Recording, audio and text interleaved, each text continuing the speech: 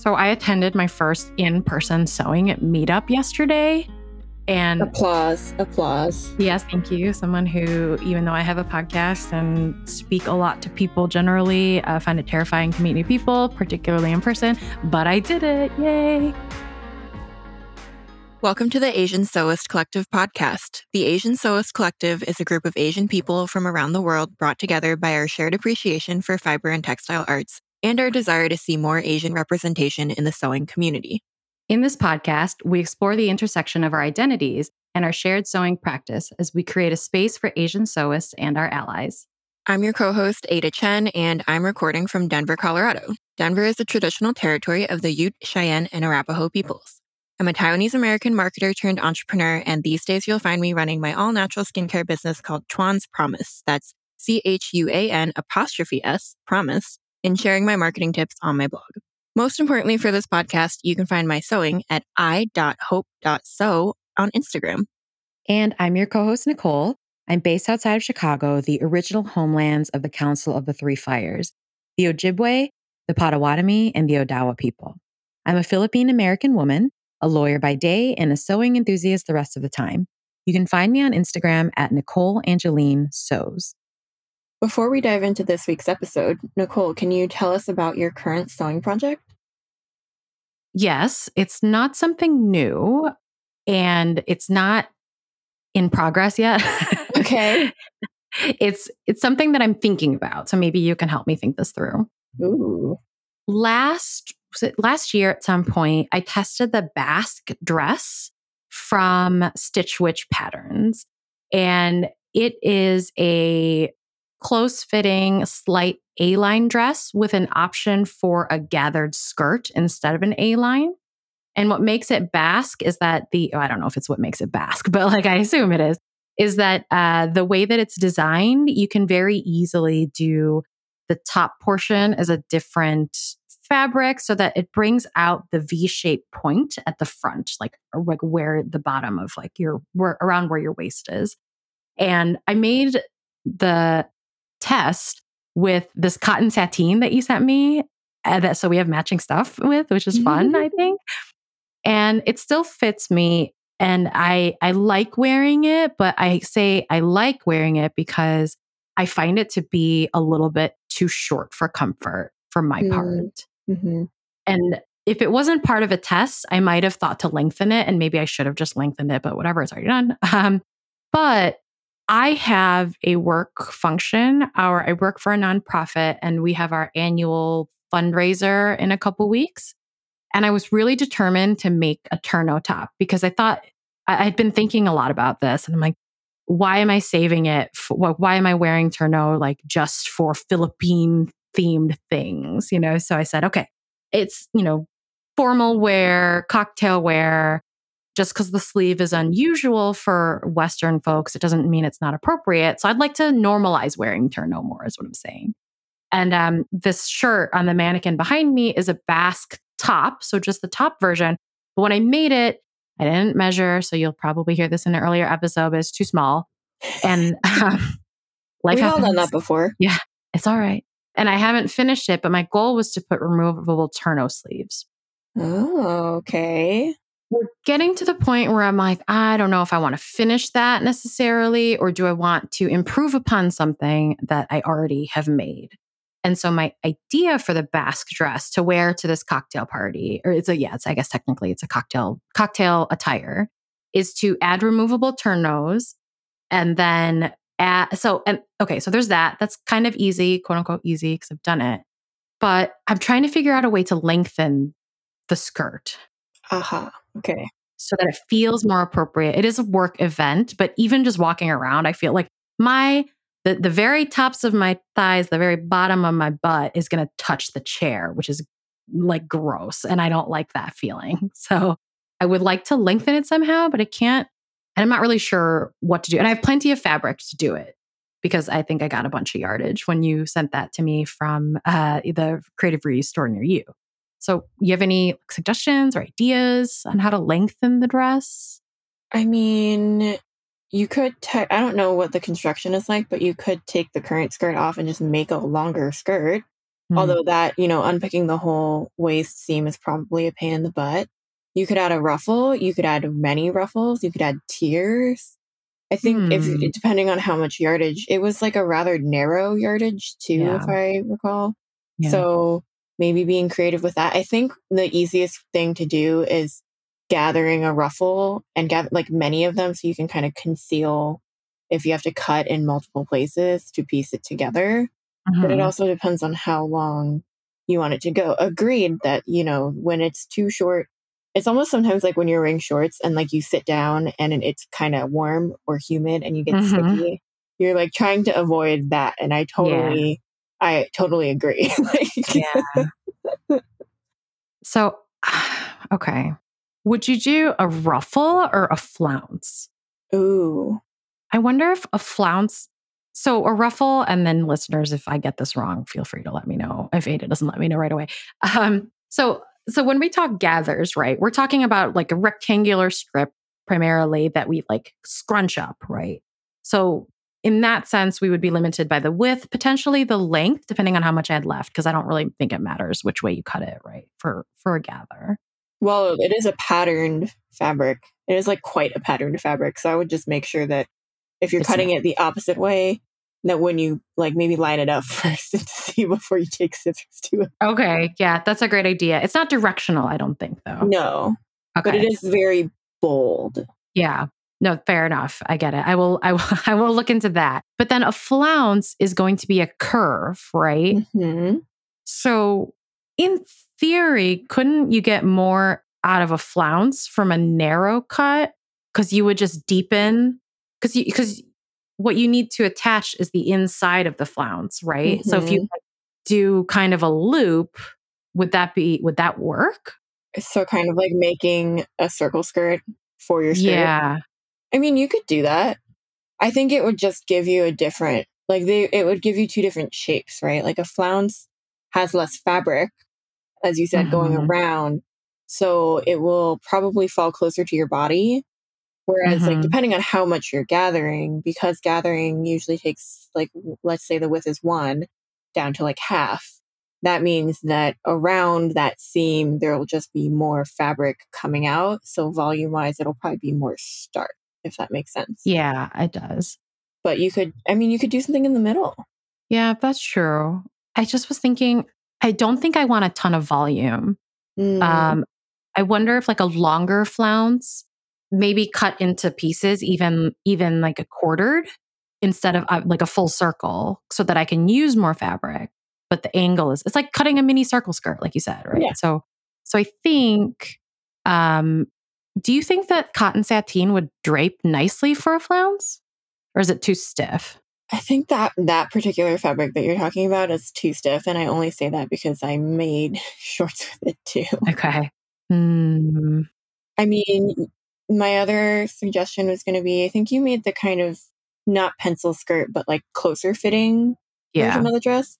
You could just make a second panel to add on that. Like imagine you were lengthening the original skirt of the dress and just add that on. And then you would just have an extra seam kind of above your knee, thigh. Ooh, what if I could pattern match it? That would be really sick. Oh, but that sounds like effort and a half. So many options. You're only constrained by the width of the fabric and the amount that you have left. Yeah. And I think that it's still more appealing to add on to this dress than finish this one for whatever reason. But maybe I'll think about it. I don't know. So to answer your question, what am I working on? Literally nothing right now. But I have thoughts and they will need to be executed in the next week and a half for this event. So I'm just trying to figure out an easier way to get to where I want to get. But at the end of the day, I'll have something to wear already. I don't know. Just thoughts about something like doing it differently for me. But hopefully you have something fun you're working on right now. I am working on what could be called a palette cleanser. I just finished a very long, arduous Big Four pattern that if you follow me on Instagram, you've probably seen over literally the past year. And I think just struggling with a pattern for so long and putting it in so many timeouts and coming back to it and the whole process just kind of really wore me down. And by the time I finished it, I was just like, I just want to like finish this. I don't even care anymore.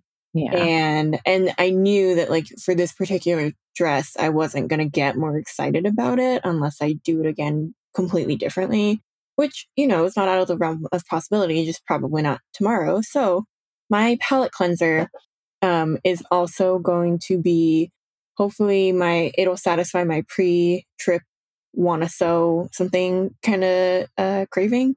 So I'm Mhm. making a Stay Stitch Patterns Sophia tank top. I believe you pattern tested this I pattern. did. Yeah. Yeah. And it was this cool zebra print. You did the long sleeve version. I'm doing the tank top version because it's not really a vacation. We're doing a wedding prep trip and it's going to be warm.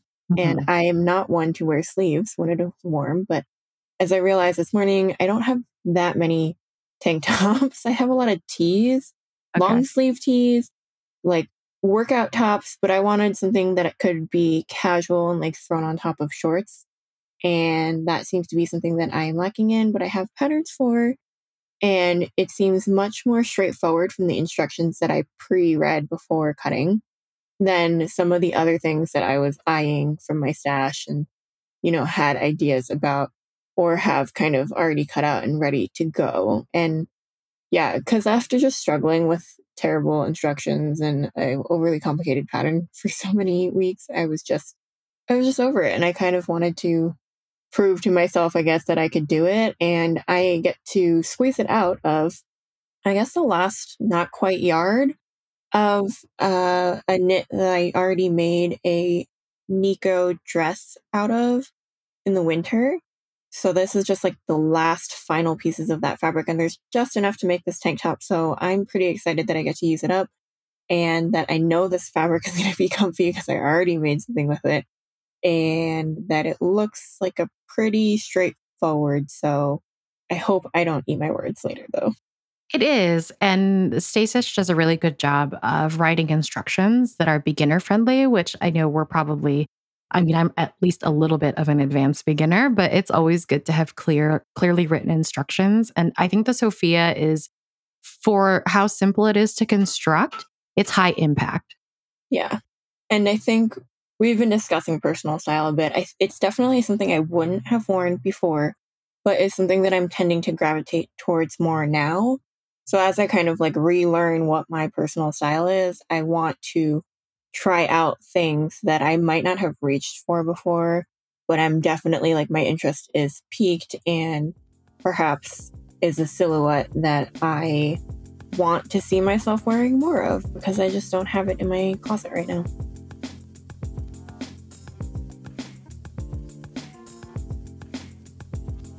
According to the Sustainable Apparel Materials Report produced by MIT's Materials Systems Laboratory in 2015, 400 billion square meters of fabric are manufactured each year. 15% of that is wasted in the cutting process, so that's 60 billion square meters, which, to put it in perspective, would cover Switzerland and Wales. So, to continue our discussion about sustainability, fashion, and sewing, today we're going to talk about zero waste fashion and zero waste sewing. You may have heard these terms being used in the online sewing community in the last few years, but what do they actually mean? Zero waste fashion tends to focus on utilizing existing materials to their full capacity and not producing textile or other material waste. So, this might mean using zero waste patterns, which we'll define in a minute, but it could also include changing habits around fashion or repurposing scraps or leftover fabric. Some slow fashion brands do this by either selling their scraps of nice fabric to sewists or creating smaller accessories like tote bags out of their scraps. And zero waste sewing is the process of creating a garment or garments without any waste. So either no fabric scraps left after you're done cutting because you've used the whole piece of fabric to create a garment, or you're using any scraps that result from cutting a pattern to make something else. It's a pretty broad concept. Zero waste patterns are designed specifically so you have no fabric waste at the end, so it's the first type of zero waste sewing that I mentioned. You might have seen some sewing hashtags starting with ZW, meaning that these are zero waste patterns, and these patterns generally have few, if any, paper pieces to print out. Instead, they usually provide like a cutting layout instead of your traditional pattern pieces. So you can cut the fabric into various shapes following that layout and either having it up on your computer or something else to reference. Usually these are simple geometric shapes like squares, rectangles, and triangles, but sometimes there are more complicated shapes in there too. Similar to zero waste patterns, low waste patterns are sewing patterns that generate minimal fabric waste or scraps. I'm talking like a strip of fabric or a small piece left over that could be easily repurposed into something else. Low waste patterns can be a part of zero waste sewing because if you use that little piece of scrap that you have at the end to make something else or use it for something, then you've essentially used all of that fabric and have zero waste. Of course. Right. Now that we've defined these terms, there's a slight distinction between zero waste fashion and zero waste sewing. For the purposes of today's episode, we're going to be talking about both, how they're related, and how many cultures have actually practiced this kind of sewing for centuries. And of course, we should note that there's still waste in the production process for fabric, from manufacturing all the way through to delivery. From the water used to produce fabric to the carbon impact of shipping fabric throughout the supply chain, it's not really possible to be completely zero waste from start to finish right now, at least for almost everybody. But zero waste fashion and zero waste sewing are a start. Now, before we dive into that, Ada, I know you are into sustainability and zero waste sewing. Can you share why you're so interested in this particular topic? I guess you could say that I've always been practicing zero waste sewing even before I knew what the definition was or I found zero waste patterns. Because when I started sewing, I kept all of my scraps of fabric and thread bits in a big repurposed shopping bag. It was plastic. And then I actually stuffed those into a pillow that I made out of some bigger scraps and put those pillows eventually into one of those giant poofs that I made with the Closet Core poof pattern. And I also cut the pieces for that pattern out of scraps. Then I realized I could skip that middle step of transferring them from a plastic bag into a DIY pillow. So I just made the pillow and used that as my scrap bag. And now I just keep my scrap bag nearby so that whenever I'm serging or have thread cuts, I just drop them in there. And I am well on my way to making more poofs for friends because you can only have so many poofs around your house. And I feel like some of this stemmed from just wanting to be thrifty and resourceful and not waste any of the money that I spent on fabric because we all know fabric can get expensive. But I also know that throwing fabric scraps into the trash means that that fabric ends up in the landfill and it probably won't biodegrade for a very long time, especially not if it has polyester in it. And while I primarily sew with natural fibers, I know that a lot of fabrics just have poly blended into it or other non-biodegradable materials woven into them. So literally, I was thinking these scraps would take hundreds or thousands of years to decompose. And so I think I just started by asking myself, what is the best way to use all of this fabric and divert it from the landfill? Right. And so that's zero waste sewing practice, but you've also sewn with some zero waste patterns, right? Yeah, I discovered zero waste patterns probably about a year ago, and I found that there were more zero waste patterns coming from Europe than out of North America. But I didn't actually sew my first official zero waste pattern until this winter when I made the Birgitta Helmerson ZW coat, which I think I've talked about on previous episodes. And now I have that pattern, a low waist pattern called the bog dress that I tested for at the _sew_sew, so the so, and a zero waste dress pattern from Process of Sewing. What about you, Nicole? I know you've sent me some zero waste patterns before. I have, and I have worked with some zero waste patterns, and we'll talk about, some of the things that prevent me from buying them. Great in concept, just why I have not gotten into it more. But I recently purchased the Iris Zero Waste Blouse from Fiber and Cloth Studio, but I haven't started to dig into that one just yet. It's supposed to be true zero waste, and I look forward to making it. It looks like it will be a great shirt for work, for me to wear to work, and a style that I would otherwise have purchased, ready to wear or a different pattern. But if it's zero waste, I'm into it. So I'm looking forward to that. But my first pattern testing gig ever, so it was way back in the day, was actually for a zero waste garment that was a shawl type of pattern from the pattern maker Bambini Del Mar. And she no longer sells patterns, so it's not even available online anymore. But I learned a lot about sewing and reading pattern instructions just from that experience.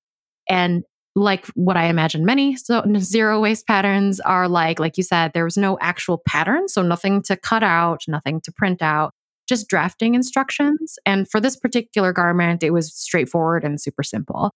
Basically, it's 3 rectangles, one for the back, 2 for the front. And I'm sure anyone can figure out how to make this shawl type garment using a rectangle in the back and 2 rectangles in the front. And I've made the same type of garment again, but I've never, used the drafting instructions. It's like you figure it out once and you do it. And I've used it with, different finishes, different cuts, different types of fabric. I've just threw some, lines of stitching so that I can create like sleeves instead of it just being draped over my body. And it was a good experience because the pattern itself gave me foundational knowledge to create my sort of own zero waste shawl or shrug from any like rectangular piece of fabric. And Ada, do you remember?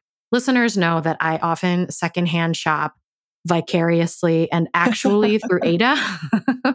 I said vicariously. I'm like, no, that's not, I do it. I buy I'm from literally you. sending you photos. Yes. So this was last summer.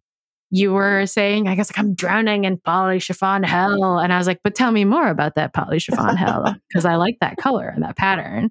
Do you remember sending me like a crazy multicolor, crazy is not a good word, the multicolor poly chiffon? Yes. It was like a rainbow. I am wearing it right now. It looks good as a shawl.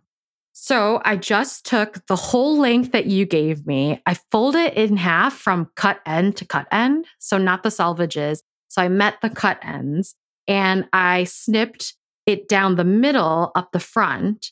And I just did a rolled hem around the cut ends. And I just left the selvage edge done, like undone or unsewn.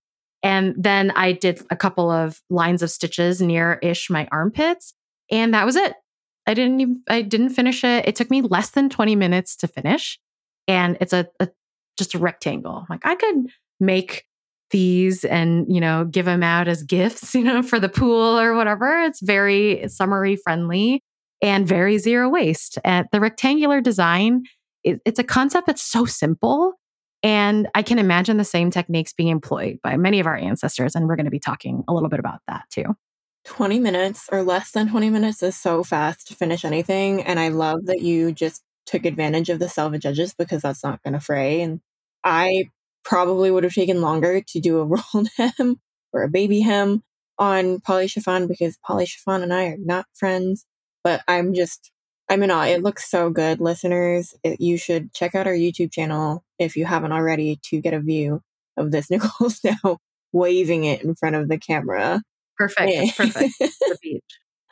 And I think what's interesting is that the term zero waste is relatively new and modern, but the concept is not, as you mentioned, right? People around the world have been following this, for example, by like using up all the fabric in a garment or using all the parts of an animal for centuries, if not longer. And I think part of this gets looked over by the mainstream zero waste and sustainability movement now, which, although there are people of color in it, including myself, is a predominantly white space. And if I'm being really honest, also a space of privilege. But again, as we touched upon during the mindful fabric selection episode, sustainable practices like reusing and repurposing your cookie tin to become full of sewing notions, those have been practices that communities of color have used for years. I think everyone knows someone with a cookie tin that's repurposed into something, and sewing notions just sort of the perfect thing. And yeah, it's not like that's a new thing either. But the term zero waste, quote unquote, as we use it today, is about 40 years old and is widely attributed to Daniel Knapp's concept of total recycling. So Knapp and his wife created a salvaging operation in Berkeley, California in the 80s, based on the idea that all waste could be diverted away from landfills and reused or repurposed by the community. This concept has gained popularity over the last 20 years as the impacts of climate change have become more and more evident. Now, you'll find a lot of references to zero waste living or zero waste lifestyle all over the interwebs, and a lot of zero waste stores are popping up around the world offering reusable cotton rounds, silicone bags, the ones that you use to replace the plastic bags in your kitchen, beeswax wraps to replace plastic wrap, and the list goes on and on. Right. And I should disclose that my day job is basically selling my products that I make to small businesses and stores like this around the country. So this topic is near and dear to my heart and my livelihood. For listeners who don't know, I started a natural skincare line called Chuan's Promise, and I create and sell products like clay masks, cleansers, facial oils, and lotion bars. And I care a lot about sustainability, as you can tell. So I spend a lot of my time in my day job working on creating more sustainable solutions for skincare, which starts with packaging and goes all the way through the actual ingredients and materials, right, that go into the product. And so this isn't an infomercial for my brand. I'm just saying I spend a lot of time in the zero waste and sustainability space. So the zero waste movement as it stands today, it represents a shift away from consumerism and instead pushes lifestyle changes towards reuse, repurposing, and composting. Basically, going back to what Nicole said about diverting things away from landfill, which is great if you have the privilege to do so. So I want to acknowledge that a lot of the practices and products recommended by the modern zero waste movement require money and time. And for many people, that's just not an option right now. It's not mainstream enough or easy enough to do that. Like you have to have time to go to a refill store with your empty, clean containers versus just picking up everything you need in one quick trip to a big box store. So we're not hating on anybody who can't do this right now, whether it's because of cost directly, like in terms of what you're buying, or cost and time or energy or all that other stuff.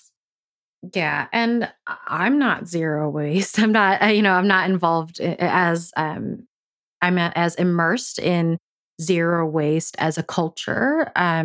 So just throwing that out there as well. When we do these podcasts, we always want to make sure that people understand that you're humans, and it's a confession. I am not as zero waste certainly minded as Ada, although I'm hopefully like everyone else trying to be more mindful, and I'm glad to learn more about some of these new zero waste techniques. But like you said, zero waste, it's not new. So let's revisit some of this history. For centuries, maybe even millennia, people around the world have been creating clothing without waste, which makes perfect sense because unlike today, where we could just buy fabric wherever we want to, fabric was hand woven, a limited resource. And so people had to make the most out of what they had. And not only was it a limited resource, but it was also so expensive. So there was just a need to repurpose older fabric too.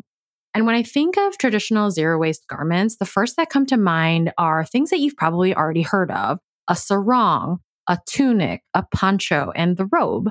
All of these garments are staples throughout history. So let's walk through, if you might have an idea of what it is, but let's break down some of, the components of these garments.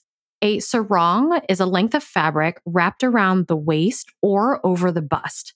Not a pattern per se, because there actually isn't any cutting involved. However, it illustrates the nature of many no-waste traditional garments that put regional and culturally specific textiles front and center. And these include checkered or patterned prints, but also designs and patterns made using batik dyeing, which we just did an episode on. And many of us are familiar with sarongs from South and Southeast Asia, and sarongs are also worn throughout many Pacific islands and parts of Africa. There are also similar garments to the sarong throughout Asia, like the lungi from Burma, which we referenced in our episode on gender nonconformity and sewing. It's a 2-meter long piece of fabric that can be twisted to form different shapes so it can resemble a skirt, shorts, and many other options. And in some parts of the Philippines, people still wear a covering that resembles the sarong, whose origins date back to pre-Spanish colonial history in the Philippines, and could very well have been adopted from other parts of Asia at some point in history. They are worn by all genders and are called malongs, patadyongs, alampais, or tapis, depending on the length of the garment and where the people are from. The piece is made from a singular rectangular cut of fabric that was wrapped around the lower part of the body. Like I said, it was worn by all genders, though sometimes varied in length depending on what part of the Philippines that we're talking about. Another garment example, tunics have been worn around the world and are usually a waist-length or knee-length garment, or somewhere in between, consisting of a simple bodice with a neck hole opening and armholes or sleeves. And archaeologists have actually found tunics dating back to the Iron Age, around 200 to 300 AD. The poncho, while it has been reinterpreted and appropriated again and again in modern fashion, actually originates from the Andes of Chile. It is made from a rectangle or square of hand-woven textile and has a slit for the wearer to use as a neck hole. The simplicity of this garment's shape allows for the textile to be the focus, and at the same time, it's super practical. Like, it's warm, and it allows the wearer to still work with their arms and hands. Similarly, the huipil is an indigenous garment worn by women in Mexico and Central America. It's made from 2 to 3 rectangles of fabric that are sewn together to form a bodice and skirt, and the size of the rectangles can change the length of the garment from blouse length to floor length. It was actually worn by indigenous women before Spanish colonizers arrived, has evolved over time and with outside influence. It still remains popular today. We'll have photos of all of these examples in our show notes, so check them out. And similar garments to all of these can be found in West Africa and with the Vikings and also in Japan, so everywhere. Similar to the zero waist garments that you mentioned, there are also other examples of zero or low waist garments from specifically Asian cultures that are still widely worn today. Saris and dhotis are examples of whole cloth garments that only require finishing at the edges.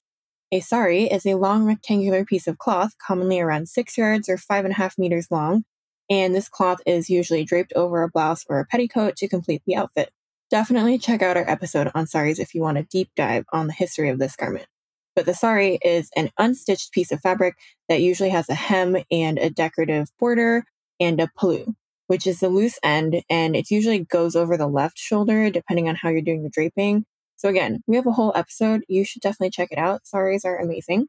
Dhotis, like saris, are a South Asian whole cloth garment as well. They require a bit less fabric than a sari, around 5 yards or 4.5 meters. They're usually wrapped around the bottom half of the body and tied to resemble pants or trousers, and the knot ends up in the front or back of the garment. So in that way, it's kind of similar to a sarong. Koss from the ASC team also pointed out that there's a traditional Khmer garment called the sampot, which is also a rectangular piece of fabric that is carefully and skillfully draped and folded on the wearer. It resembles what we think of as a modern skirt and is traditionally worn in Cambodia and also Laos, and Thailand, where it's called the pha nung. There's a similar quote-unquote pants version that Koss says they adore, called the kabun too. We will have spellings and photos of those in the show notes for you. Unlike modern garments that rely on pattern pieces for their shape, these whole cloth garments relied on pleating and knotting and draping to provide them with shape, which is really resourceful and ingenious if you ask me.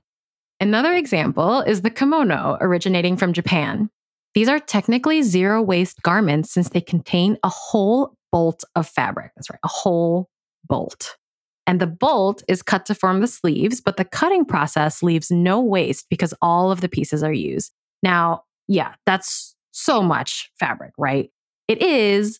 An entire bolt of fabric is a lot, but we should note that these bolts of silk are generally only 35 to 37 centimeters wide, so a little over a foot wide.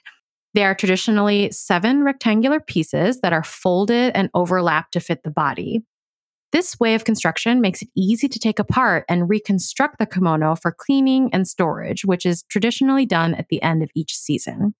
It also makes it easy to adjust in case of any body size or shape changes, or in the case the kimono ends up being passed on to someone with different measurements. In this way, it's endlessly adjustable, and it means that a kimono doesn't produce any leftover fabric. It also means that if you stain or damage a kimono, there's probably enough fabric in the garment to repair or adjust it so that you can continue to wear it and use it. And though the garment itself uses a lot of fabric, many kimonos don't end up in landfills. Instead, many are reused and repurposed to create different clothing, children's kimonos, or accessories and handbags. Made by Yuki, who is at made.by.yuki on Instagram, is one example of someone doing this with kimonos. She is an owner, proprietor, seamstress, and Japanese American. Yuki grew up in the United States before moving to Japan in 2017, and she has been working with kimono textiles as a way to reclaim her culture. She carefully deconstructs kimonos and turns them into other garments while also using her scraps for accessories and other projects. I love following Yuki. She's so thoughtful and deliberate in her posts and her makes, and definitely check out her shop. Follow her on Instagram if you aren't already. And if you want to grab a piece, you got to get on it because it's literally like one of a kind. Yeah. And so we've talked mostly about garments that are resourceful with their fabric usage so far. And in transitioning to talking about Yuki and her work, I think we've kind of brought up another part of zero waste sewing, which is reuse or repurposing. For the kimono in particular, our research found that worn out kimono fabric can be torn into strips for weaving, a process called sakiori. Similarly, thread can be removed from kimonos and also woven together into fabric, though these two processes are definitely different, we should note. I know we don't think of it as this today, but quilting is another very old practice that could be categorized as zero waste sewing. In many parts of the world, quilting was a way to put scraps or leftover pieces of fabric to use. As we mentioned before, fabric was a limited resource, so it was still expensive and time consuming to produce. Therefore, people around the world would make the most of it. Nowadays, fabric is not as expensive, though it is still time and resource consuming to produce. And a lot of people turn their existing fabrics like t-shirts into things like memory quilts too. I remember I guess it was probably right after my dad passed, the hospice service that we were using kept asking me if I wanted to repurpose some of his t-shirts into like teddy bears or quilts. And I was like, first of all, you have never met an Asian man in his 70s who exclusively shopped at Costco and wore khakis and polos. Like, I want none of this as a teddy bear. Thank you. Second of all, I know how to sew. So like, why? I think they obviously do it for most people who don't know how to sew, and it's very touching, but they have a lot of volunteers who actually do this in their free time to offer that as a way to preserve or put together textiles owned by someone when they were alive after they've passed away. Personally, I didn't go that route, as you can tell. And instead, we chopped up a bunch of dad's old ties, and my sister and I now have matching dead dad scrunchie ties? Yeah, dead dad scrunchies that I wear in my hair every day. They're actually great because some of these ties were really high quality. Some of them were polyester. So, but they're colorful and fun, and I get to mix and match them and keep that with me every day. So although the intention of doing this and memory quilts or memory bears is not zero waste, the act of doing it both keeps the fabric that we're talking about out of the landfill and gives you something practical, like I said, scrunchies in my hair, to remember that person by. So I guess my question is, now that we know all these different ways to use fabric, why did we end up moving away from these traditional types of zero waste sewing and clothing? For one thing, there's fit. Humans, as I'm sure you can agree, are not rectangles. So when we create garments out of rectangles, we either have to use pleating and knotting to curve the fabric like our ancestors did, or just live with a boxier look. Now, once sewing techniques got a little bit more sophisticated and trends started changing a couple of 100 years ago, we realized that we could just cut the curves into the fabric to give a better fit and more shape to the garment. And this shift led to more waste in sewing and in sewing patterns. So nowadays, zero waste sewing basically relies on smart cutting layouts to minimize waste and the reuse or repurposing of those waste or scrap pieces, which doesn't mean that we're going back to those simple rectangles and shapes. On the contrary, it means using gathers, pin tucks, and even smocking are all examples of techniques to give a zero waste garment more shape and volume without creating more fabric waste. And I think people have gotten really creative with what to do with those small pieces, whether it's by using them as facings, pocket bags, or linings, or creating small details on the garment. We don't all have to make pillows for poofs, although that is a great idea. There's a space for that. And I did think about one, but I just don't know where I would put it. Like you said, how many poofs do you really need, right? I don't even think I need one, to be honest. But I heard that those are so heavy. Is that right?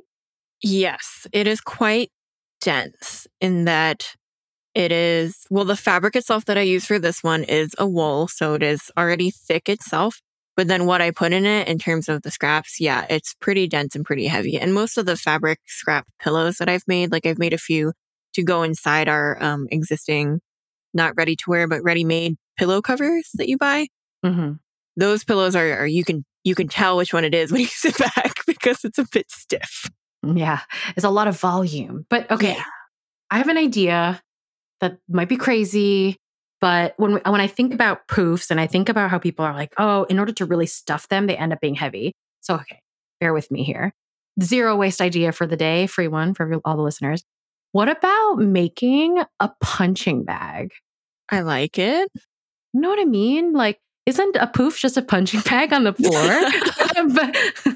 but I'm thinking like something that if you have the, space or rafters or something, I don't know, rafters maybe is the right word, but I clearly am showing that I don't know anything about construction.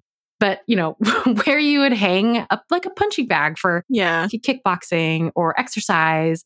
And you could definitely make a good size like bag, right? Just filling it with fabric scraps or old clothes, like underwear you don't want, like that doesn't suit you anymore for whatever reason, or socks that like my socks have holes in them that I'd repaired before. Yeah. I've done that. Yeah.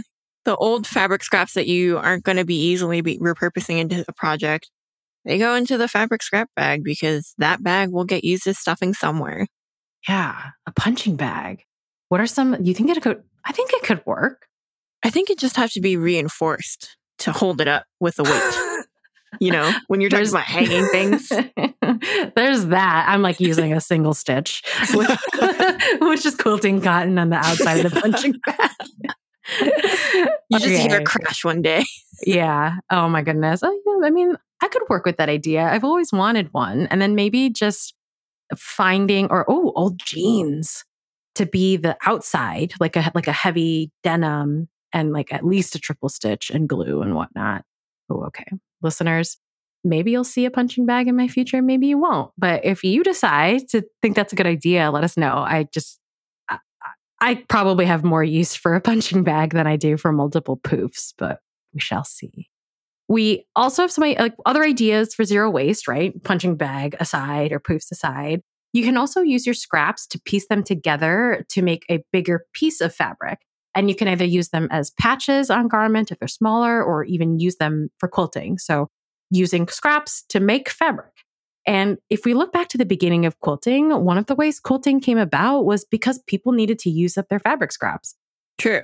And if you're hearing all of this and going, okay, yeah, but that's not for me, there are still other ways that you can incorporate zero waste or low waste practices into your sewing. For example, most patterns come with a cutting plan, and most designers optimize this plan for the easier layout, but that doesn't always mean that it's the most efficient or effective use of fabric. So by taking a few extra minutes to figure out a cutting plan that is more fabric efficient, you can lay out your pattern pieces to check and cut that way instead. One way to do this is to stop cutting on the fold. I know it takes longer. I know then you kind of have to trace it and do things, but often it does mean that you can increase your fabric efficiency. And not only that, it means you just get to use less fabric to create the same garment. And I've always done this, and I find that usually I can squeeze, quote unquote, a garment out of a cut of fabric by, I guess, versus the actual chart on the pattern. I'll usually be squeezing it out of something that's a cut that's either half a yard to maybe a tenth of a yard less, which not only saves that fabric from being wasted or turned into scraps, because what are you going to do with that weird, odd shape? It also is just like a nice way to save money when you're sewing. It's an expensive hobby, as we know. And so just make sure that if you're going to do this, you're following your pattern's advice about grain lines. Don't accidentally cut something on the bias that isn't meant to be on the bias, and play with your pattern pieces a bit. Move them around. It's a puzzle. Nicole, have you tried this before? I have. And one thing on top of the, don't forget to cut things on the grain if you need that, is I learned about fabric nap. Yeah. Through obviously not getting it right. I had this scrap, inexpensive velvet, this really cute, like mustard yellow velvet. I was like, I could totally make a skirt out of this. And I don't remember how or why I ended up cutting it the way that I did, but I got the pieces that I needed. So I put it together and I put it on. It fits. It's fine. It's great. And then I turn around. I'm like, why does the velvet look weird on the backside? I cut one of the pieces upside down. So that's not really a waste thing in this case, but something to consider if you are being creative. Like, so one side of the skirt, the fabric looks different because the nap is going up, or it's going the way it's not supposed to go. So something to keep in mind But working around that, with the suggested layouts, if you could make it work, then yeah, totally do it. But nap. And I didn't know it. I'd see it on the pattern envelope. I'm like, this is probably important. I don't need to know about it until I need to know about it. And then there you go. I made it all the way to the end of his skirt. And I was like, this is very weird. Why does this look weird? And it's because the velvet was upside down. So, okay. I do consult the suggested layout because I think it does help me kind of understand how to lay out the pieces, but I will always try to maximize fabric. And, it's a lot easier if you're not worried about things like nap or cutting things on the grain. And I think I can navigate that, to make sure that now that I know about nap, right? But navigate that to make sure that I'm not cutting things on the bias, like you said. And I don't know, Ada, if something needs to be cut on the grain, but you can fit it better, cutting it on the grain line. So like a waistband, right? Mm-hmm. Do you think it even matters? As long as you cut it like not on the bias, do you think it even matters which direction you cut it if you're going to interface it anyway? I think for a woven, less so. For a knit, definitely, because that informs the stretch, right? Yeah. But for a non-stretch woven, honestly, just kind of look at the fabric and see if it changes, rotate it 90 degrees. And in my experience, not really. Yeah. So, you can disregard some of those, I was going to call them suggestions, but yeah, they are suggested fabric layouts, right? And then just thinking critically through that type of thing and trying to get more pieces out of the cut of fabric that you have. And another thing that I do is instead of cutting fabric, you said, not on the fold, right? And just a note, if you have a single piece that's supposed to be cut on the fold, you could either not fold down the center. So that's one way, I started doing that because I was like, yeah, let's just fold this in half, right? But now, of course, if I do cut something on the fold, I will often move it to the edge and cut it that way. Or I would just cut two pieces and sometimes I'll pattern match, sometimes I won't. And that will give you the flexibility of using different parts of the fabric. You just make sure you add a seam allowance because you know how I learned about that. Oh, no. Enough said, right? But getting, creative with your cutting layouts is great, but it can be challenging if you're using a specific zero waste pattern. And most of them are usually designed for a specific amount of fabric or a specific length. So sometimes it can be really hard to squeeze anything more out of a piece of fabric if the cutting layout has already been optimized by the designer. That is so true. In my zero waste coat, I kind of blended both, I guess. I had a little over 2 yards of really nice wool coating from Fab Scrap in Brooklyn that I got when I was volunteering there. And I knew that I wanted to make this coat with it. And the pattern for the long version called for more fabric than I had. But I knew that the coat was oversized and that looking at the sizing, I was on the smaller end. So to squeeze it all into the cut of fabric that I had, I did some math and I reduced the ease around the side seams by about a foot. Whoa. All the way around. Yeah. And I like that I could do some quick math on basic shapes and just know that it would probably work. And before I cut into it, I obviously did the math of here's the final measurement minus 12 inches. What does that look like on my measuring tape? Let me wrap that around myself and make sure it fits and it will still close. But it was pretty straightforward without having to make certain adjustments to pattern pieces and getting out my French curve and all that stuff. And so that adjustment gave me a closer fitted look, which I prefer, without sacrificing the zero waste nature of the pattern. So double win. That's excellent. And, sizing definitely matters, which brings us to the size inclusivity of zero waste patterns. Now, zero waste patterns, in theory, can be more size inclusive because they allow the sewist to calculate their measurements and figure out which pieces to trace and cut instead of using their measurements to find their size on a pattern and adjusting it from there, assuming they fit within the designer size range to begin with. But we have noticed some flaws with this assumption that, zero waste patterns have expansive size ranges or possibilities. Now, first of all, even though zero waste patterns usually involve less printing and pattern piece assembly, they oftentimes still have sizes or size bands for their minimal pieces and cutting layouts.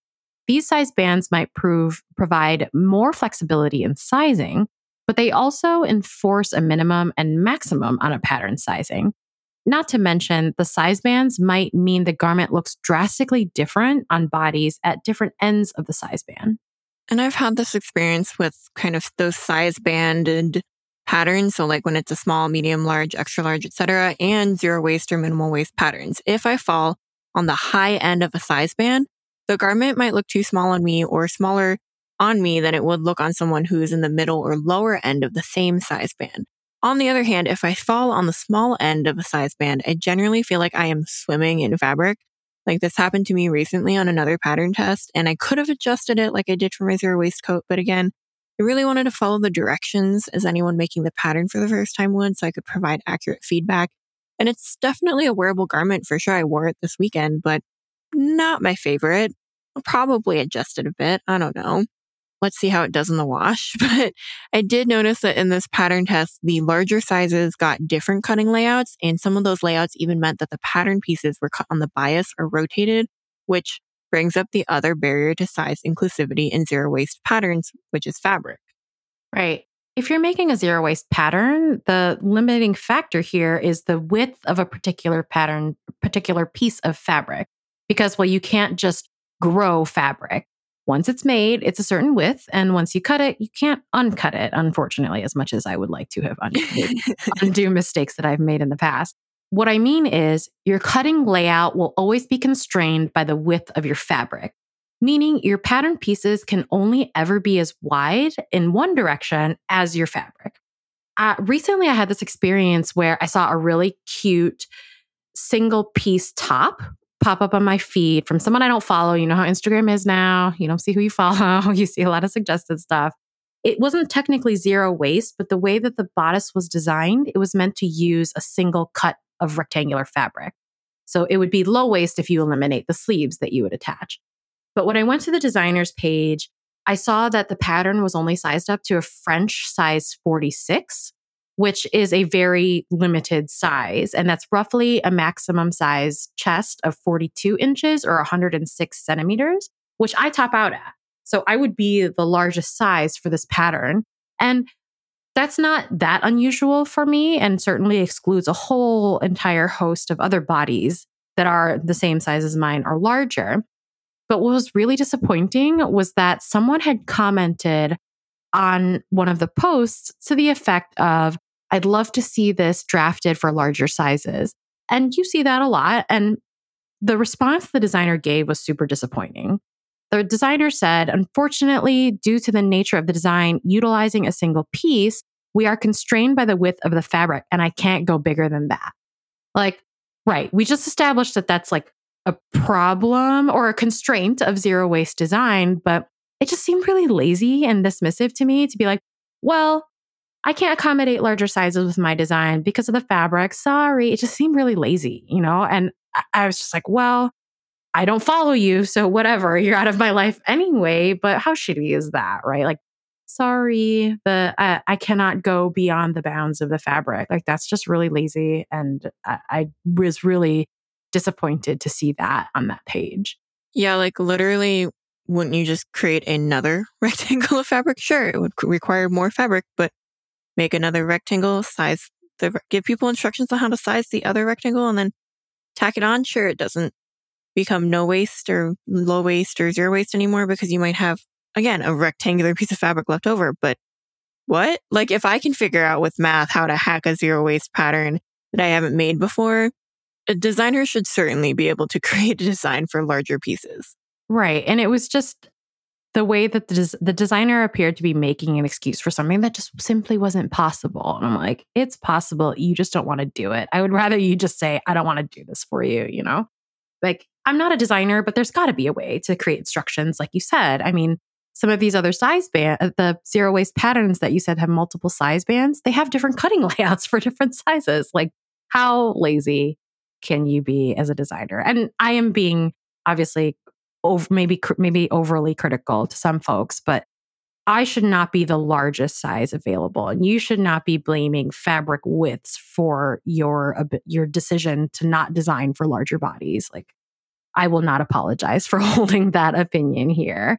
And, you know, if you need a bigger piece, you could, I don't know, there just seems to be a lot of ways that you could go larger than someone of my size, right? Like, Yeah. Like you said, with the cutting layouts, you could cut it in two. So you could split a piece, which adds a seam, but like that's kind of a design feature, right? I mean, I know everyone doesn't want to be piecing their pattern pieces together. That's why it's originally in one piece to save you that time and effort. But I guess what we're trying to say is that it's not really that hard. If you stop and think critically about it for a second and aren't just going for like what is the easiest thing to do here, which is just not designed for people who are larger than a 42-inch bust.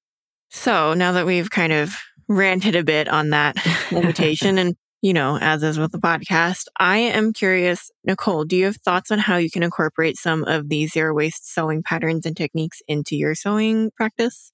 yeah, there's checking out the patterns, not the one I just mentioned. I mean, I'm not going to give you the name anyway, but some of the ones we've been talking about, if you like the pattern, of course. And if you're not ready for that or not currently into any of the zero waste designs, you can just try to be more mindful about how you cut your pattern pieces, like we said.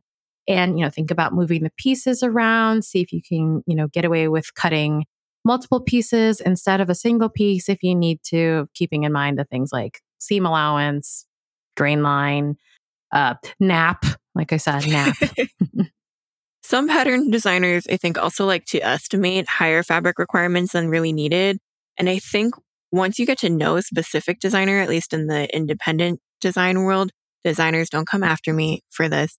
You can kind of guess how much extra you're always going to be left with once you make one of their patterns. So before you buy fabric based on a pattern's fabric requirements that are listed, do a little research and see if that's how much that's really needed or if the designer has added in a little buffer. I like to sometimes play with my pieces on yardage I'm definitely not using just to see like what I can do with them to say, okay, this is a good benchmark of how much I really need. And you'll see that on my Instagram captions that when I say like I quote unquote squeeze this out of X yardage, which I definitely realize is a terrible way to put it. So I am working on coming up with a better way to put that. But on that topic, I can say that when I'm being resourceful, when I'm cutting with my fabric, sometimes I will end up with odd large scraps that can range from 1/4 to 3/4 of a yard of extra versus what the pattern's fabric requirements call for.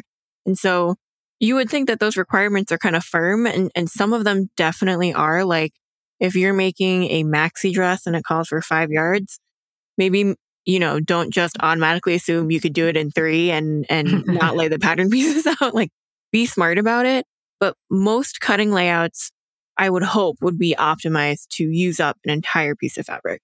Right. And I think this is a point in the column of having a pattern you want already in mind and probably that you already own versus, before you pick out the fabric, right? Sometimes, sewists, their practice is to have fabric and then come up with an idea or to have an idea or a pattern and come up with fabric. I think I used to say I was one way or the other. Honestly, I'm not either way. But, point in the column of knowing your pattern first and then picking up the fabric or seeing which fabric that you already have that's going to work for your layout. Like I was telling you, Ada, about a pattern test I'm doing right now. I spent way too much time agonizing over this. I'll say that.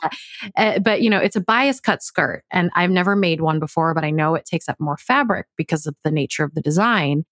And I don't know if I even ever told you, we spent a lot of time trying to figure out fabric options. And then I ended up having enough fabric to begin with. Yeah. Sorry, I wasted your time like that. No, I mean, it was nice. It's like an exercise to kind of think about it in my brain too. So I always like that. Yeah. And so I thought I didn't have enough to make the length I wanted. And I was going through other options. I was like, Ada, you think this piece works? How do you think this will look?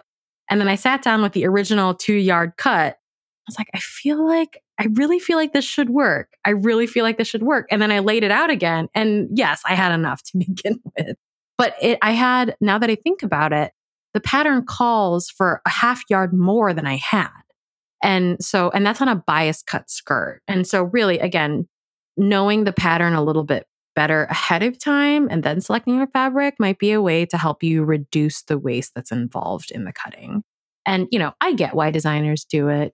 Like they don't want folks who are working on their patterns to say like, you didn't account for enough fabric. Like I bought this pattern And I bought this fabric based on the recommendations. And I get it. Like they don't want, angry customers, emails or mentions like that. Overestimations, especially vast overestimations, though, they just lead to more scraps and ultimately waste. Now, with those scraps, I suppose they're at least large enough so that you can repurpose them. So, but for me, that half yard that in theory I would have needed a 2.5 yard cut, it was a bias cut skirt. So I've got these triangles that I'm not really sure what to do with. And it's, a slinky thing. So it's not, you might not always be able to figure out. I feel like, Ada, you've got ideas for me. Your face looked like you get your like triangles, slinky thing. You have idea, do you have an idea for those? I mean, no, I think what just got pointed out to me by our helpful producer, Mariko, is that sometimes some patterns, which I don't think is the case on this particular pattern you're talking about, but sometimes on some patterns, they only provide one fabric requirement number for all sizes. And so when you're doing that, obviously, I think they're thinking with the largest size in mind, creating that estimate. But the majority of patterns aren't like that I've seen out there. Mm-hmm. And so I don't know what, like your pattern, the fabric requirement was based on the size you were making, right? I think so. Yeah, I think so.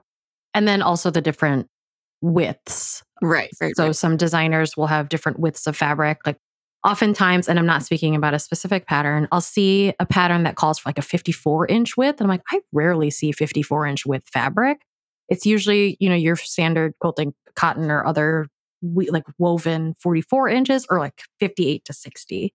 So I kind of don't know what to do with that sometimes. I just assume that I could use less. If I have a 60-inch width, I just assume that I could use less, but it's tough. It's tricky. But, I was just thinking about that skirt. I'm like, oh man, I ended up having way like enough, like well enough. And I thought I was short half a yard based on the recommendation.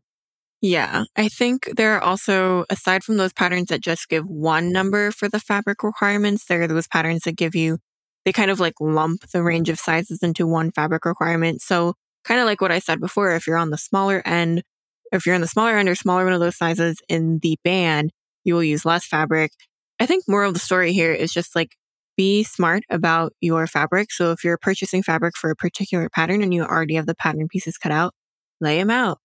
Do it on your floor, do it on another piece of fabric, lay them out, see what you can do with it creatively to actually get an accurate estimate of how much fabric you need so you're not left over with all these random scraps. Because I can say that from sorting through a lot of fabric that's donated at the Creative Reuse Center here, you get a lot of those like half to quarter inch or yard scraps from when this happens to people. And I think it's something that we could avoid if we were just kind of all thinking and taking a pause before cutting into the fabric, more or less. So I guess I'm curious, Nicole, you kind of sounds like you have some experience with zero waste sewing. Can you share more about what your experience with zero waste sewing has been like? Yeah. So that first pattern testing experience really gave me an idea of how to think about sewing in rectangles as a way to maximize the use of fabric. So I feel like I can make almost anything and just sort of be creative and belt things for shape if I feel like I need it. And a side effect of that has been me not really wanting to purchase a lot of the zero waste patterns. I think that when I look at some of the designs, I'm like, I'm pretty sure that's just rectangles and that I've seen it before. And it's valuable to have these patterns out there. I'm not saying that don't buy them. I just think with my past experience, I can look at it and be like, I'm pretty sure I know what they did. And then if I wanted the look, then I could approximate it. And this isn't all zero waste patterns. There are lots of really complicated looking designs, but that they are all very, utilize creative cutting. But some of the simpler ones, I'm like, I could just do that. I mean, of course, again, something to be said about paying people to tell you how to do it instead of me just trying to figure out. But those types of designs, they don't intrigue me enough to pursue them. But if I'm honest about zero waste sewing designs in general, on the whole, the style itself doesn't appeal to me, appeal to my personal sense of style. Generally speaking, I don't favor boxy and oversized silhouettes. And the techniques that are used to employ taking in fabric for shape, like pleating, gathering, ruching, shirring, all that, they're not design elements that appeal to my personal style. So I have yet to see a zero waste pattern that really wows me, with the exception of that Fiber and Cloth Studio Iris blouse. because I can see myself wearing that. It's a very classic silhouette that when I saw it, I was so impressed because I've been looking for a tie blouse, a tie neck blouse. That's what I'm trying to say. A tie neck blouse to make new shirts for work because I feel powerful in a tie neck blouse and a blazer and like some nice pants or a skirt and some heels, like when I go to work. So I'm really looking forward to it. And for listeners, the Iris blouse is loosely fitting long sleeve blouse with a tie neck. So I think Alexis, the designer, does employ ruching around the wrists, which I have to learn and would ordinarily not be a fan of myself, like on, let's say, a bodice. But I'm super thrilled about how this blouse looks, and I can't wait to try to make it and learn how to ruche. So when I do decide to use it in the future, I'll know how to do it. What's your experience been with zero waste patterns? I know you talked about your coach, but do you have any other patterns or experiences? Yeah, I guess I've mentioned most of it. I do have a handful of zero waste patterns in my pattern collection, and I've made all except for one so far, that process of sewing dress, which I believe is kind of a V-necked tank top-esque bodice with ties for straps. And I am looking forward to trying that one, especially as it gets hotter here. And I think I'm pretty up to date on which designers are focusing on zero waste patterns, but always open to new suggestions. And I agree with you on the oversized boxy look. I'm kind of moving away from that in my personal style. And I definitely did find it hard not to jump on the bandwagon of some of these zero waste patterns too, because lots of these designers have a lot of people hyping their new releases, and it's really tempting to get swept up. But as I've gotten deeper into sewing, or maybe more thoughtful with what I'm making, I'm realizing, like I said, that there's some styles, I guess, that I just don't gravitate towards as often. That, and like, I'll sometimes panic send you a pattern on Instagram DM and ask you for your opinion, Nicole, and you kind of check me there. You're like, do you need this pattern? Or is it because you saw it on someone that you follow that you're like, oh, I like their style? Or is it because everybody's posting it on your feed right now? And I am so grateful for you checking me on my consumerism and ability to be swept away. And kind of the urge to purchase definitely goes away once the hype bit kind of dies down a bit. Yeah, the Instagram hype is so real. Marketing works, people. And you do the same for me. And we've just been recently talking about this, and I will revisit it 5 or 6 times. Like, Ada, are we sure? Are we sure that I actually don't want this really badly? Or is the marketing working? It goes back and forth for like 2 or 3 days until we're like, yeah, I'm sure I don't need this.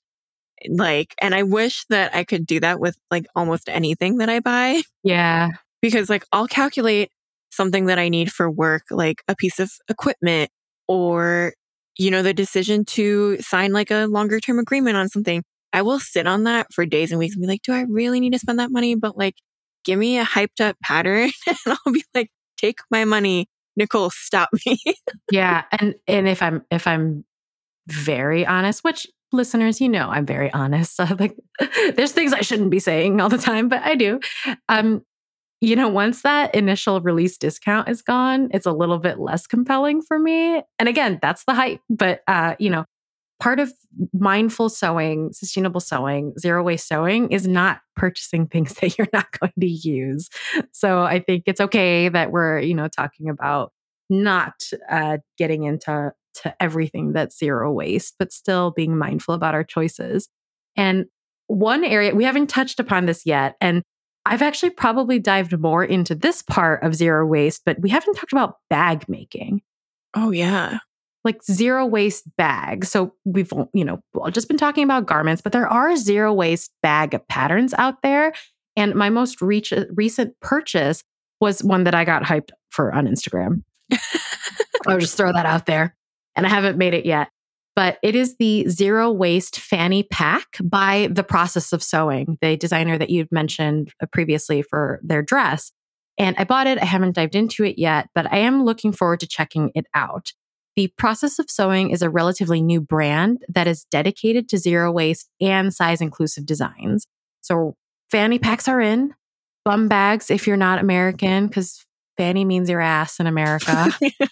I don't remember where that joke is from, but that is true. Fanny means something else in England. And, but I am looking forward to trying to make something that works for me that you can wear as a sling. So zero waste, very, very cool. And have you heard of the company Baguettes? No. So That's it's a cute name, though. It is, isn't it? It's very cute. BAG.UETTES, Baguettes. And I have made their zero waste, the ZW Wave bag. And it's a tote bag, but they've given you instructions to draft anything from a tote bag to, I think there's a longer bag that can accommodate what am I trying to say? Oh, a yoga bag, a yoga mat, a yoga roll-up mat. So it's long and deep, but it's still zero waste. And the wave itself has a really cool design element. You do have to you have to use fabric that's double-faced. So that means that the fabric itself is double-sided. So if you can just use a plain color, like a canvas that's the same on both sides, so not printed. But when I made it, I just used 2 single-sided fabrics and made 2 bags. So something to think about, Baguettes, they make other zero waste bag designs. So someone to check out as well. Zero waste sewing isn't just for garments. I love that. I will be the first to admit that I'm a bag lady. I've always been a bag lady. Like, even before I could afford them, I was always looking at bags. Like it used to be my tradition to treat myself to a new bag every year. Like it's a thing. I have quite the extensive bag collection, and I've been into fanny packs lately too. They're just so practical. Like you can wear them in the front. You don't have to wear them. I think most people right now who are wearing them don't wear them around their waist. Yeah. But you can just keep everything on you, and it's so useful. And this baguettes pattern is super cute too. And the fact that it's long enough and deep enough to stick a yoga mat in it. Not that I'm like going to yoga classes anymore, but like it just gives you kind of a sense for how large that could be and how practical it could be in terms of how much you are holding and toting around. And yeah, that's a good point. Zero waste sewing extends beyond garments. And you're already practicing a lot of zero waste techniques, but can you tell us why you're practicing zero waste? And maybe is there anything you could think about that's holding you back from incorporating even more zero waste patterns or practices into your sewing? I honestly think my desire to be more mindful and less wasteful with my sewing has a lot more to do with how I grew up and how my family grew up than it does necessarily with my environmental and sustainability beliefs and preferences. Like if I really sit down and think about it, don't get me wrong. Sustainability, it's a huge issue that I care about. Obviously, like I've built a whole business out of it. And I think it factors into my work and my sewing practice and everything else in between. But at the back of my head, there's always that kind of reminder of wanting to, or maybe like out of like needing to survive, to save and make the most of what I have, especially if it was like pricey or expensive, like a lot of nicer fabric can be, even not nice fabric, right? And I think this kind of trigger into survival mode comes up a lot in immigrant families, and especially like Asian immigrant families. And again, I'm only the second generation, so the first generation to be born here. I think it also sticks out to me because I was always reminded growing up that, quote unquote, everything my parents did was for me and how much better I had it than they did or previous generations. Like the idea of you've been given this opportunity, don't waste it. And I was thinking about it the other day. Like I have some of my dad's original immigration papers that were translated and notarized. And in it, my grandpa's occupation is listed as tiller, Tiller. He tilled land. He was a farmer. So within 3 generations, like we've gotten to a point of needing to sew for clothing to wear to work or, be in society to this is my hobby now. And fabric being something I can buy on a whim, and kind of juxtaposition wise coming to terms with it, I think. And all of that is to say it's not wrong to have these thoughts, but I'm definitely better about recognizing them now than I was before. And I try not to work in my zero waste practices into my sewing process out of guilt when I can, but the thought does come up from time to time. And I think the one thing that's also limiting about the way that I incorporate zero waste practices into my sewing is fabric. I thrift and repurpose a lot, going back to that sustainability and how much I care about it. So whatever fabric I have is the fabric I have. Like you said, you can't grow fabric and you can't control Z on cutting it. So if a pattern's not going to fit into the cut of fabric I have in mind or that I have on hand, I can't use it unless I do some heavy modifications. So I need to be more resourceful and mindful of how I'm using this fabric. And I also just don't know how many more scrap pillows and poofs I can make. Like, there's only so much home deck I need. And so future poofs will be going to my friends as gifts, maybe like one poof a year. And I'll just rotate who's getting a poof that year. Yeah. Over the weekend, I went to my first in-person sewing meetup, and it was terrifying because it's scary to meet new people in person, and I'm pretty awkward. I feel awkward anyway. I've told him not, whatever. It doesn't feel very good. So anyway, one of the things that came up was scraps. And so I am looking forward to sharing scraps with the group. We were talking, a part of the discussion, because it was Earth Day the day before, was, how do we reduce the waste in our sewing practice? And one of the ways is to find other people who would use your scraps, whether it's, coming up with an exchange, some sort of event where you can bring usable cuts of fabric. And, someone's like, oh, I could make a bag out of that. And you're like, I'm sure I thought about making a bag out of it, but I'm not going to do it because I already, for me, it's like, I've already did my work with that fabric. Like, I've already had my relationship with the fabric. But instead of making poofs or things that you don't really want, like maybe it can be a community thing. And like full cuts of fabric swaps, there can be some scrap swaps too. And someone had mentioned at the meetup yesterday, said, oh, if you have like unusable scraps, stuff that you would stuff the poof with, talk to XYZ because she will find someone who would use them for stuffing or for whatever. And so that is something that I am looking forward to becoming a part of. I was going to say take advantage of, because it's like I'm giving them my stuff, but no, it's a community thing, right? I'm not one person's trash is another person's treasure, right? And for me, instead of like forcing it and forcing myself to make a punching bag, although that's a really cool idea, if someone else needs, a support pillow or stuffing for dog beds or a poof themselves, like, we can work together in a community to pass it along. So that's something I'm going to be thinking about as a way to be sustainable and to incorporate zero waste, so it doesn't end up in the trash. That's zero waste, right? All right. Now that we've been talking a lot about zero waste, it's time to turn it over to you, listeners. We have tons of resources in the show notes per usual. And if you have other zero waste sewing tips or resources you want to share, let us know. Thank you so much for joining us on this week's episode of the Asian Sewist Collective podcast. If you like our show, please consider supporting us on Ko-fi. Your financial support helps us with overhead expenses and allows us to give back to our all-volunteer team. You can make a monthly or one-time donation at ko-fi.com/Asian Sewist Collective. You can find this link in our show notes, on our website, and on our Instagram account.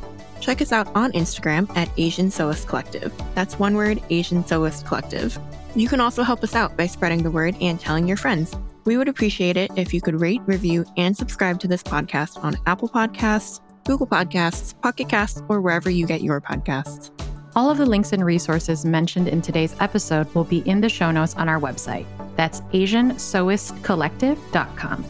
And we'd love to hear from you. Email us with your questions, comments, or even voice messages if you want to be featured on future episodes at AsianSewistCollective@gmail.com. This episode was brought to you by your co-hosts Ada Chen and Nicole Angeline. This episode was researched by Arti Ravi, produced by Ada Chen, Mariko Abed, and Nicole Angeline, and edited by Shailin Joy, and Henry Wong. Thank you so much to the other members of our collective who made this week's episode a reality. This is the Asian Sewist Collective podcast, and we'll see you next week.